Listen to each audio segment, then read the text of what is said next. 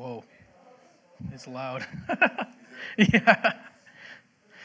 Praise the Lord, everybody. Praise the Lord. Make your way to the sanctuaries, you fellowship. Hallelujah. Thank you, Jesus.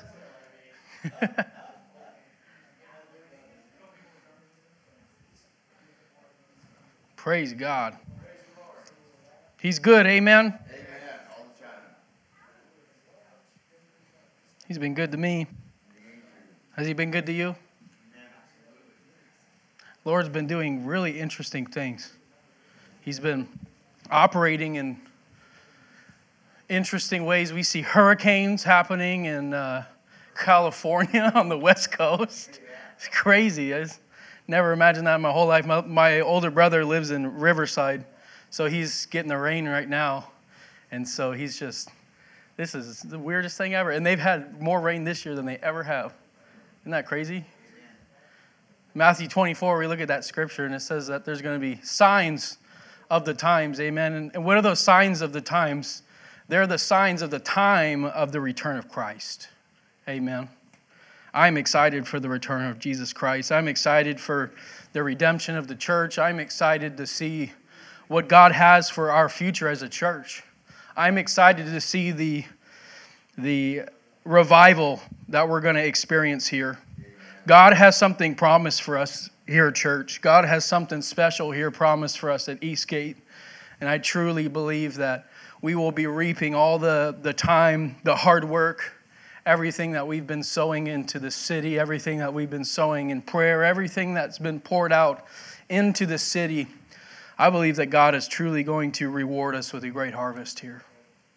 God is building up pillars. He's building up strong leaders in this place, and the Lord's doing what He wants to do, and He's doing it through us, all of us, every single person who is a part of this church. God is doing it through you.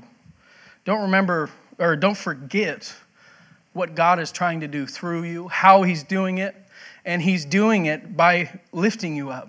He's doing it by increasing you with blessing. He's doing it by increasing you with things of Him, increasing you in knowledge of His Word, increasing you in the ability to be able to be widespread, to be able to reach people with the gospel of Jesus Christ. That's what He's doing. He's opening the doors of heaven for us to be able to reach people. Don't be shy of the divine things that God places in your life. There's going to be times, there's going to be opportunities at the store, at work. Don't let them go by. If we're not prayed up, they're just going to go right out the window. Right.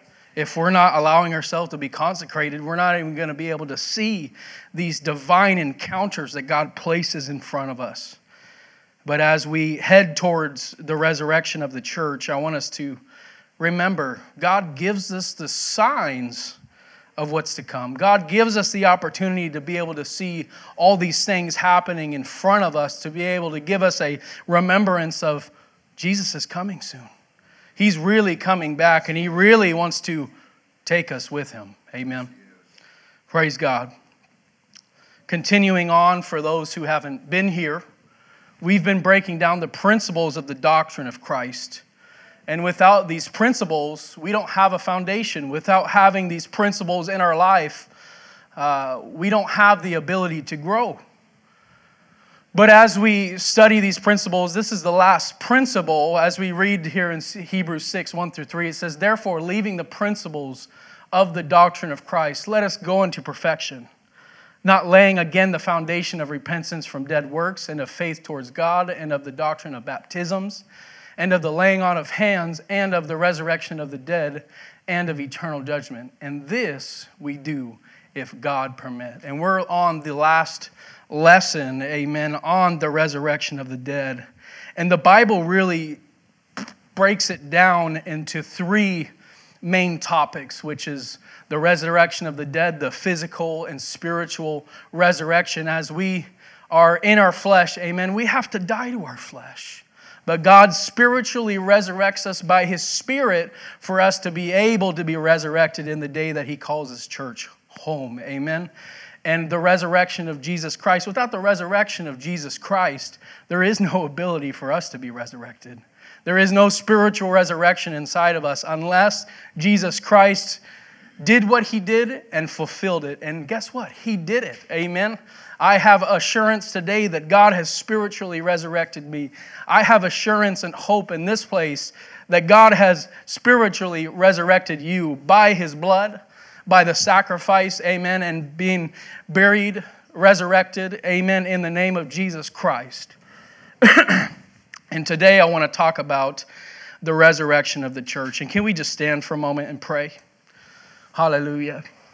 God, I thank you for your word. I thank you, Lord Jesus. I love you. I appreciate you, God, for all that you've been doing. I thank you, God, for what you've been pouring into this body, what you've been doing in our minds, God, what you've been doing in our spirit. I ask, God, that you continue to work on me. Continue, God, to do what you want to do in me, Lord. Molding me as clay, Lord Jesus, and allowing your word to be absorbed into my heart, and allowing me not to just be a hearer, but to be a doer of your word, God. Hallelujah. In Jesus' name. Can everybody say, in Jesus' name, amen. Amen. You may be seated. Talking about the resurrection of the church. What is the resurrection of the church? The resurrection of the church is the idea that God is going to catch away his bride. That's really the idea of what the resurrection is. The resurrection is commonly referred to as the rapture. And what is the rapture? The word rapture comes from the Latin word rapio, which means to catch up or to seize. And we see that here in 1 Thessalonians 4:17, and it says, Then we which are alive and remain shall be caught up together with him in the clouds to meet the Lord in the air, and so shall we ever be with the Lord. Amen. And the awesome thing is this is not just a New Testament idea. This is something that God showed the prophets as well. We see the prophet Isaiah giving this word right here in Isaiah 26:19, and it says, Thy dead man shall live. Together with my dead body shall they arise. Awake and sing, ye that dwell in dust, for thy dew is as the dew of herbs, and the earth shall cast out the dead. The idea or timing of the rapture is a very contested idea, and it's something that everybody holds a different viewpoint on because there is no specific saying the rapture is going to happen at this time. There's no specific. It's more of guesstimation. We can take some phrases here, some phrases there. Is anybody pre-trib in this place? Feel free to raise your hand. Some people are mid-trib. Okay, mid-trib, post-trib. Okay. Whether we get raptured out of here, whether the timing is pre, mid, post-trib, really doesn't matter. What really matters is that God is coming for his church. What really matters is that God is coming to redeem his bride that he had died for. That God is coming to redeem his church that he loves so very much that he would lay his life on the altar, amen, and forgive us of everything that we've ever done. We don't deserve that, amen, but what we do all believe together is that everything right now is pointing to the imminent return of Jesus Christ and the catching away of his bride, as we see in 1 Thessalonians 14. And the interesting thing is that all the scripture talking about a resurrection or a catching away of the church doesn't necessarily point to the rapture, but it points to the imminent return of Jesus Christ. And I really like the way that Jesus expresses it here in this parable in Luke 12:35-40 in the Amplified. It's often that we can't make a doctrine based off of one scripture, but it has to freely flow with the rest of scripture. We can't guesstimate one doctrine because of one scripture, but what we can do to gain an understanding of what something is and how something works is by using all scripture to prove that point. That's what makes a doctrine, amen. And Luke 12:35-40 says this, Be dressed and ready for active service, and keep your lamps continuously burning. Be like the men who are waiting for their master when he returns from the wedding feast, so that when he comes and knocks, that they may immediately open the door for him. Blessed, happy, prosperous, to be admired are those servants whom the Lord finds awake and watching when he arrives. I assure you, the most solemnly say to you, he will prepare himself to serve, and will have them recline at the table, and will come and wait on them. Whether he comes in the second watch before midnight, or even in the third after midnight, and finds them so prepared and ready, blessed are those servants. I want to be ready for his coming. Whether he's coming, like the scripture says, before midnight, whether he comes after midnight, I don't really care, but I sure would love to have a pre-tribulation rapture. I don't want to be here anymore, amen? I want the Lord to come and take me. Who doesn't? But at the same time, think about Israel. Could it be that we could be like Israel and we have to go through the tribulation? I'm not sure. But the idea that I would stay faithful regardless if I'm waiting for a pre-tribulation rapture or a post-tribulation rapture is the thought that I'm going to stay faithful regardless of what the Lord puts us through. We're his church. We're his bride. And God gives us the opportunity to serve him now. That way we don't have to wait to be resurrected in that second resurrection when we have to be eternally judged for our actions.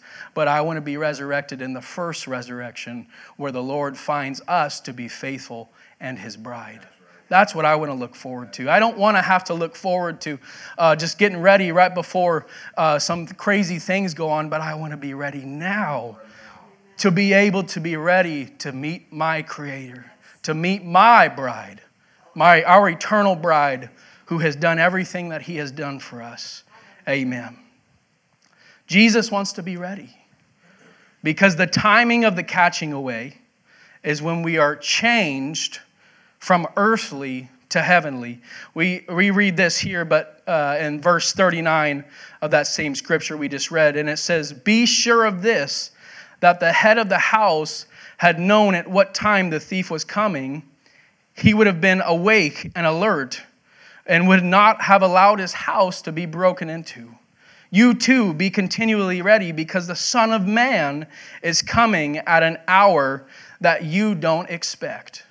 This is Jesus talking to the disciples.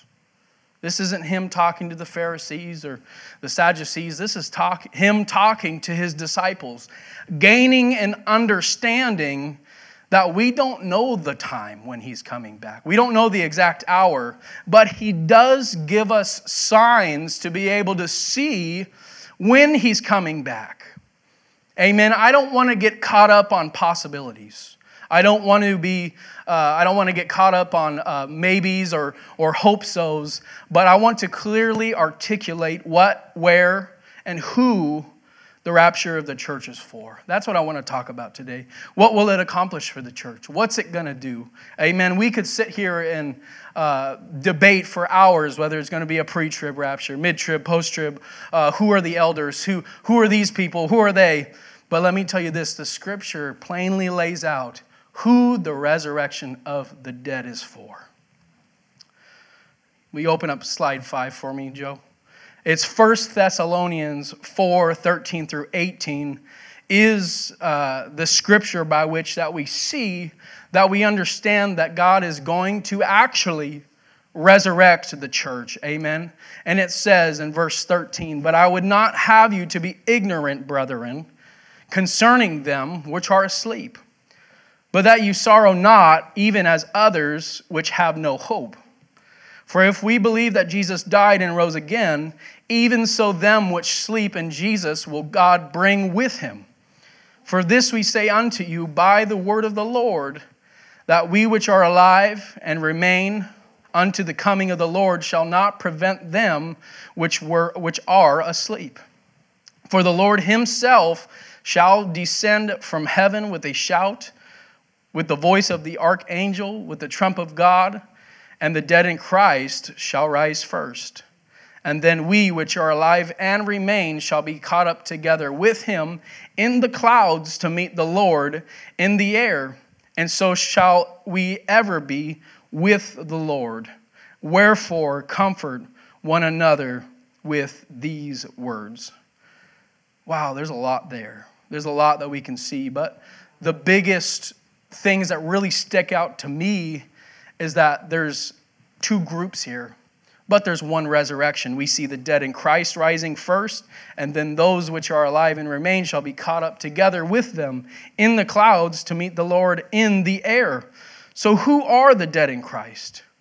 If we read 1 Corinthians 15, 50 through 58, it gives us a explanation of who these people are and what's going to happen here.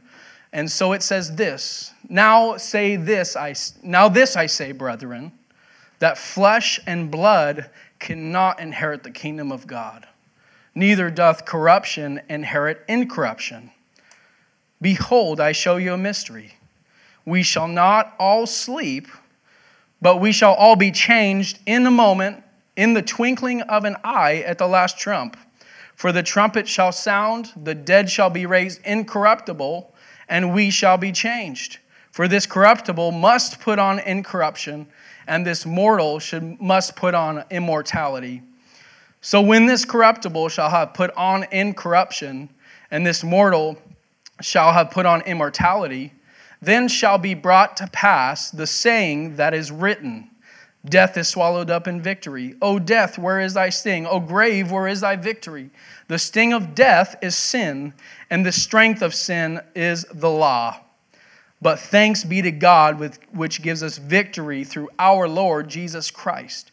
Therefore, my brethren, be steadfast, unmovable, always abounding in the work of the Lord, for as much as you know that your labor is not in vain in the Lord. Amen. So who are these people? Who is the dead in Christ? There's two groups of people here. We see one group, which are the dead in Christ. And according to many commentators, according to the way that sleep is used, which I'll go over here in just a moment, this would be believers that have died. And we can see this context by going back to verse 13 there. In 1 Thessalonians, and he says, But I would not have you to be ignorant, brethren, concerning them which are asleep, that you would sorrow not, even as the others which have no hope. What he's saying is that we're not to grieve over those that have been in the faith, but have died. Why?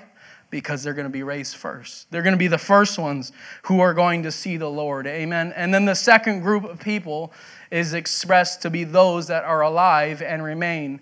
And Paul identifies himself with this group by the use of we. So what he's explaining here is that there's two groups, the believers that have died, which will rise first. The second group, which is the born-again believers, those of us which are alive and remain, shall be caught up together with them in the clouds to meet the Lord in the air. So shall we ever be with the Lord. And the interesting thing in verse 13, we go back and look at that. It says, But I would not have you ignorant, brethren, concerning them which are asleep. What does asleep mean? Does it mean they're literally just sleeping, or is this a figurative, metaphoric expression of those who are dead in Christ? If we look at the Greek word for this word sleep, it's koimeo, and it's to put asleep. To passively or reflexively to slumber, figuratively to decease, sleep, or be dead. We see this word used in similar contexts to that idea. Could it be that this is expressing somebody who is dead? We see John 11 when he talks about Lazarus sleeping. It's the same word there. 1 Corinthians 15 and 20. Talking about now Christ is risen from the dead and became the first fruits of them that slept. It's the very same word used there for slept. And 1 Thessalonians 4 and 15, which we just read. For this we say unto you by the word of the Lord, which are alive and remain, coming unto the Lord. unto the coming of the Lord shall not prevent them which are asleep. This I like using ChatGPT to give me some more understanding on how these Greek words are used, because I don't speak Greek, and ChatGPT speaks a lot more Greek than I do. And it expressed this with the usage of this word in the Greek, and it says that the verb, this verb primarily means to sleep in the sense of being in a state of unconsciousness during the night or the resting period. We could say that that's that REM sleep when we're totally out, where there's no waking up. And if we're woken up while we're in our REM sleep, I wake my kids up in their REM sleep, and Gideon's all of a sudden just freaking out, and all of a sudden I see all this stuff, and I'm, what's going on with you? And imagine being woken up like that, amen? And it is commonly used to describe the action of going to bed at night and falling asleep. But it can also be used in the broader sense to mean to die or to be at rest in death. In this context, it generally refers to the eternal sleep of death. As we die in our flesh, we are said to be sleeping until what? The resurrection of Christ. That's what the dead in Christ raising means if we use this context. In slide 10, we see the word katheudu, which means to lie down, to rest, to fall asleep, or to be asleep. And this word is different than that word used that we saw in 1 Thessalonians 4:15, 1:11. This word is different. And we see it used in the context of the parable of the 10 virgins. So in Matthew 25:5, expressing, while the bridegroom tarried, they all slumbered and slept, all 10 of these virgins being in the same place. But the interesting thing, and again, this is ChatGPT, but it says this verb means to sleep. But it is often used to refer to taking a nap or resting during the day. It can also imply a lighter, more temporary form of sleep compared to the previous word, which often refers to the deep or nighttime sleep. But this word can be used metaphorically to mean to be inactive or at a state of neglect. Amen. That's interesting, because then we could look at that definition of that word and really have a paradigm shift of really what that parable of the 10 virgins really means. Could it be that that's talking about backsliders? Could it mean that it's talking about those that have walked away from Christ? That's definitely a possibility. But in the summary of both of these words, while both words mean to sleep, the first word we use is generally associated with that nighttime, deep sleep, while the other word is used for daytime naps or lighter forms of sleep. And so the choice between these verbs depends on the specific context and the level of sleep intensity being conveyed, which is an interesting thought, because then we can look at that context of the 10 virgins being those that have temporarily fallen asleep, those that have probably neglected their relationship with God. But all the interesting thing about that parable is that all of them fell asleep. Every single one of them fell asleep. But half of them were ready. Half of them were ready to go, while the others were looking forward to, I'll just take a little bit oil out of their lamps, and there's going to be a point where the door's going to shut, where I don't have enough oil to give to somebody else, where I don't have enough to give to somebody else to truly meet my bridegroom. Amen. And so when we think about that parable, when we think about the dead in Christ and where they're sleeping is in a state by which when we die on this earth, that we can have hope and assurance that we're going to raise in that first resurrection, as he promises in 1 Thessalonians 4:13. Amen. In slide 11, the idea of Christ rising, the idea of the dead rising in Christ, there has to be a death. in order for us to raise in the first resurrection, there has to be both a physical death and a spiritual resurrection. Amen. And the awesome thing is that God gives us that opportunity. When the gospel is preached unto us, we get that opportunity, amen, to be faithful to His word, understanding what is the difference between the first and the second resurrection, which I will go over next week, amen, as we talk about eternal judgment. But picking up our own cross allows us to rise in the first resurrection. What does that mean? 1 Corinthians 15 and 50 we read earlier, but it says, "Now I say this, brethren, that flesh and blood cannot inherit the kingdom of God. Neither does corruption inherit incorruption."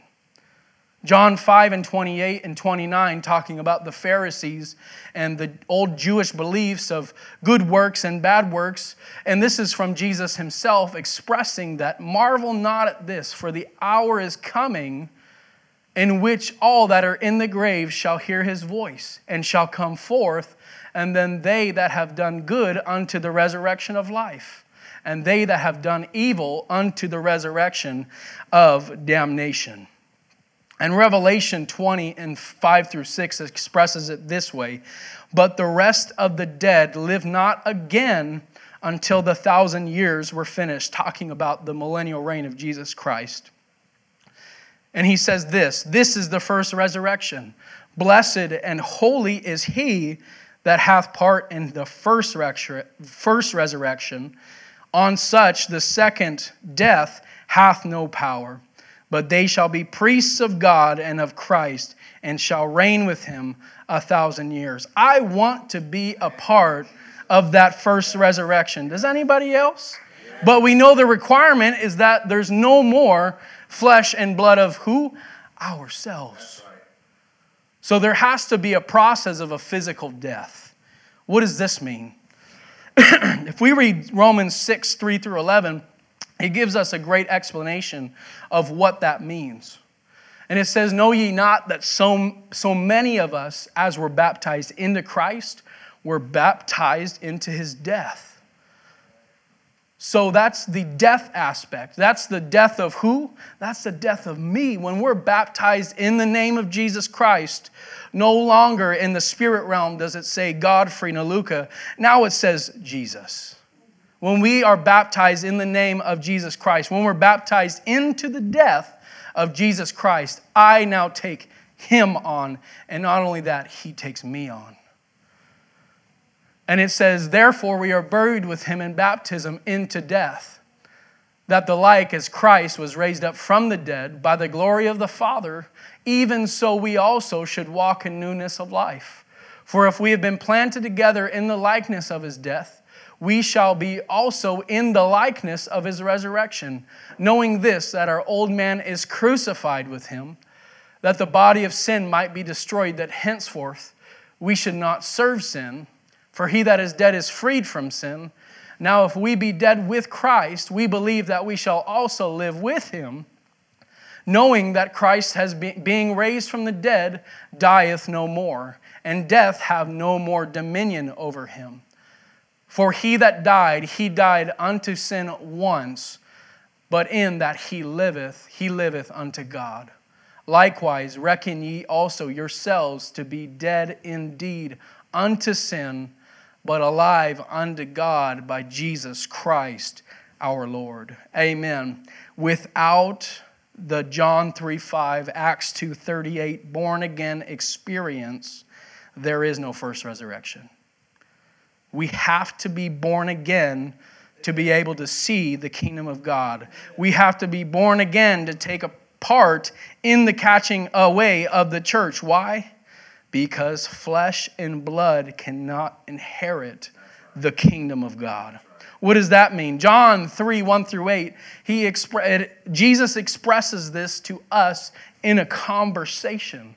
And it says there was a man of the Pharisees named Nicodemus, a ruler of the Jews, that came to Jesus by night and said unto Him, "Rabbi, we know that thou art a teacher come from God, for no man can do these miracles that thou dost, except God be with him."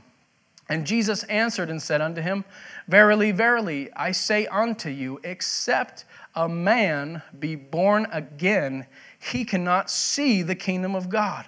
This is the same language that we just read in 1 Thessalonians 4, where it is expressing that flesh and blood cannot inherit the kingdom of God. So we're seeing a correlation here. And we see in verse 4, Nicodemus saith unto him, How can a man be born when he's old? How can he enter a second time into his mother's womb and be born? Jesus answered and said, Verily, verily, I say unto thee, except a man be born of water and of the Spirit, he cannot enter into the kingdom of God. That which is born of flesh is flesh, that which is born of spirit is spirit.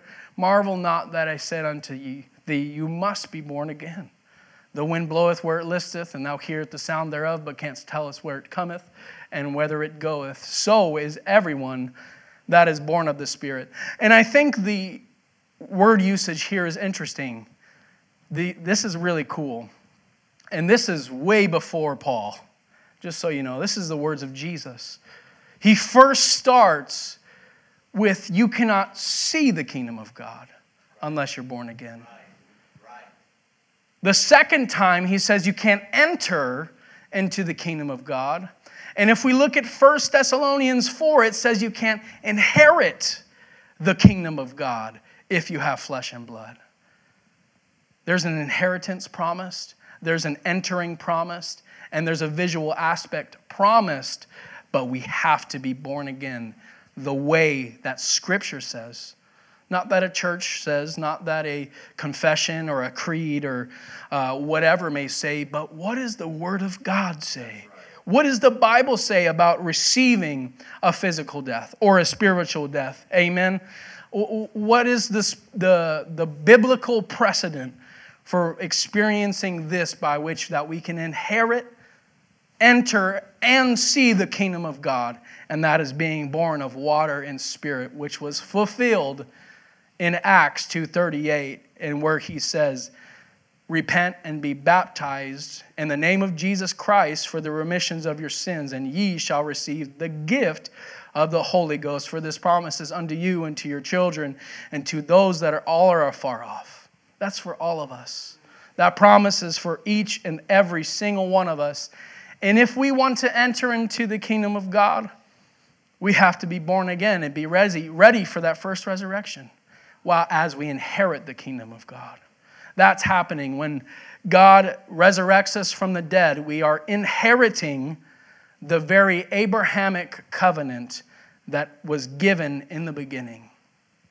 When Jesus comes back, when the church is taken away, that is the day that Abraham's promise is fulfilled. As we go on to slide 14, understanding that there's 3 points of resurrection. It was the physical, spiritual death, amen. Well, we can look at it this way. Without the physical death and spiritual resurrection, there is no resurrection of the dead. And without the resurrection of Jesus Christ, there is no resurrection of the church. We have to be born again to experience the rapture. And with the death of Jesus Christ, we are redeemed. Amen. And 1 Corinthians 15 and 12 through 8 expresses it this way. Now if Christ be preached that he rose from the dead, how say some among you that there is no resurrection of the dead? But if there be no resurrection of the dead, then is Christ not risen? And if Christ be not risen, then is our preaching in vain, and your faith also in vain? Yea, and we are found false witnesses of God, because we have testified that he had raised up whom he raised not up. And if so be that the dead rise not. For if the dead rise not, then Christ is not raised. And if Christ be not raised, your faith is in vain, and you are yet in your sins. Then they also, which are fallen asleep in Christ, are perished. The resurrection is the hope for the church.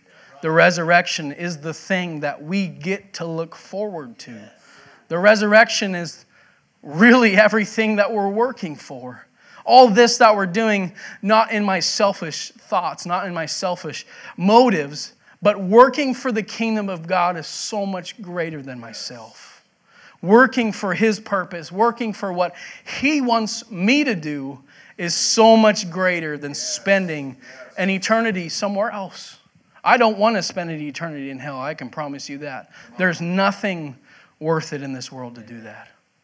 Once you have a kingdom mindset, once you have the paradigm or the lens to look through, that everything in this world is based on working for the kingdom of God, that there is going to be a day where we truly have hope in the resurrection, because we understand that as we work here, that we're going to rest there in eternity, worshiping Jesus. You know, we get caught up with the idea, man, prayer is too hard, and it's too hard to go do outreach, and it's so hard to go do all this stuff, but what's this all for? What's the purpose of all this? What am I going to get out of this? You know, what is this going to do for me? I can promise you this, that the resurrection is the hope for all the hard work. Titus 2:11 through 13 says, "For the grace of God that bringeth salvation has appeared to all men, teaching us that denying ungodliness, worldly lusts, that we should live soberly, righteously, and godly in this present world." For what? To look forward to that blessed hope and glorious appearing of the great God and our Savior, Jesus Christ. That's what this is all about.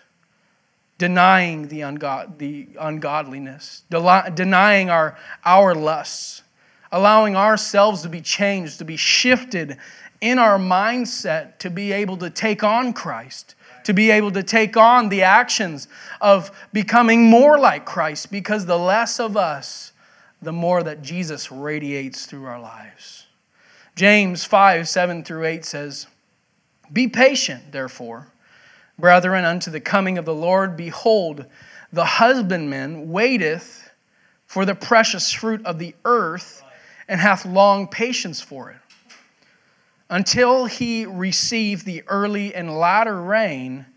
Be ye also patient, established in our hearts, for the coming of the Lord draweth nigh."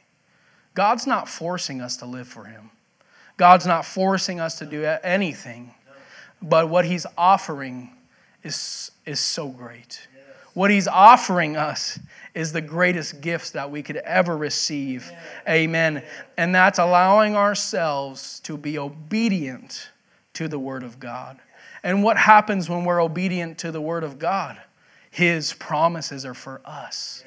When we're obedient, everything He says is going to come to pass in our lives. Because when we allow ourselves to say yes and amen and just do it because He asks us to, that's when the redemption of the church is our hope. Verse 16, we look forward to the marriage supper of the Lamb, where what happens in this moment? We read it in 1 Corinthians 15:50, but a corruptible puts on incorruption. A mortal is putting on immortality in this moment. Amen. We look forward to the marriage supper of the Lamb, because where we are eternally changed from this mortal body, putting on immortality, corruption, putting on incorruption, is when the marriage supper of the Lamb happens. When the dead in Christ shall rise, shall be risen first, and then those that are alive and remain shall meet the Lord in the air. What are we meeting the Lord in the air for? Read this. It's Revelation 19:7 through 9. And it says, "Let us be glad and rejoice and give honor to Him, for the marriage supper of the Lamb is come, and His wife hath made herself ready." Has anybody been married before? Has anybody had a wedding? Our wedding was very not the way that I would have done it. My wife wanted all these extravagant, cool, and awesome things. For me, I just do it in the church, get it over and done with.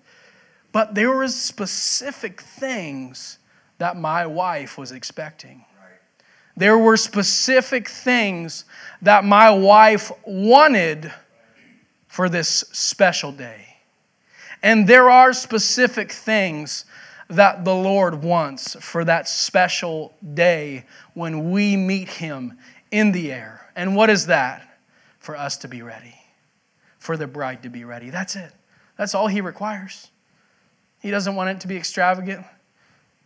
He doesn't want, the fancy flowers I have to have my fancy flowers, honey, on this specific place. Otherwise, this day is just going to be ruined. That's not what Jesus is asking us here. All He wants is for you to be turned over to Him and ready. And verse 8 says, "And to her was granted that she should be arrayed in fine linen, clean and white, for the fine linen is the righteousness of the saints." What is this righteousness? What is this fine linen? What is this clean and white idea? What is this? When we're baptized in the name of Jesus Christ, we have now been washed. We have now been cleansed. No longer do we have a dirty robe. No longer is our robe stained with the idea of sin. No longer is our robe stained with the blood of our own blood, but now it's washed by the precious blood of Jesus. That is a bride ready to go. That is a bride ready to be married, amen, is one that has partaken in the obedience of their husband. There are specific things that my wife had to have done before we got married. There were specific expectations that she had. But the Lord expects you to be baptized. The Lord expects you to be filled with the Holy Ghost. The Lord expects you to be holy and sanctified. The Lord expects you to be clean, white, ready for the day of His return. And when's that? I don't know. I don't know the day or the hour. But I do know that it's going to be very soon. I do know that the return of Jesus Christ is imminent. Ephesians 5:22 through 30 says, "Wives, submit yourselves unto your own husbands as unto the Lord. For the husband is the head of the wife, even as Christ is the head of the church, and He is the Savior of the body. Therefore, as the church is subject unto Christ, so let the wives be unto their own husbands in everything. Husbands, love your wives, even as Christ has also loved the church and gave Himself for it, that He might sanctify and cleanse it with the washing of water by the word, that He might present to Himself a glorious church, not having spot, wrinkle, or any such thing, but that it should be holy and without blemish. So ought men to love their wives as their own bodies. And he that loveth his wife loveth himself. For no man ever yet hated his own flesh, but nourish and cherisheth it, even as the Lord of the church. For we are members of His body, of His flesh, and of His bones." When you're married, your whole life becomes one. Everything, every action. Honey, what do you want to do? You want to go eat here? Do you want to go to McDonald's? Do you want Taco Bell? Do you want this? I don't know. I have to make the decision. Our lives should be based on asking the Lord, what do you want? As we're married, aren't we His bride? What happened to asking God, God, where do you want me going? I know I need food in my body today, but where do you want me to go to have a divine encounter with somebody? Where do you want me to go? What store do you want me to buy groceries at, Lord? That way I can have not only nourishment to my body, but a divine encounter to add people to your body. These are things, as we understand that there is going to be a day that we're married unto Him, that our lives, our perspective, our paradigm, the way that we live our life has to be different. When we're devoted to our spouse, it's everything. We share the same bank account. We share sometimes the same clothes. We share so many different things. Intimate time. We share so many different aspects that when we're single and when we're alone, we don't get.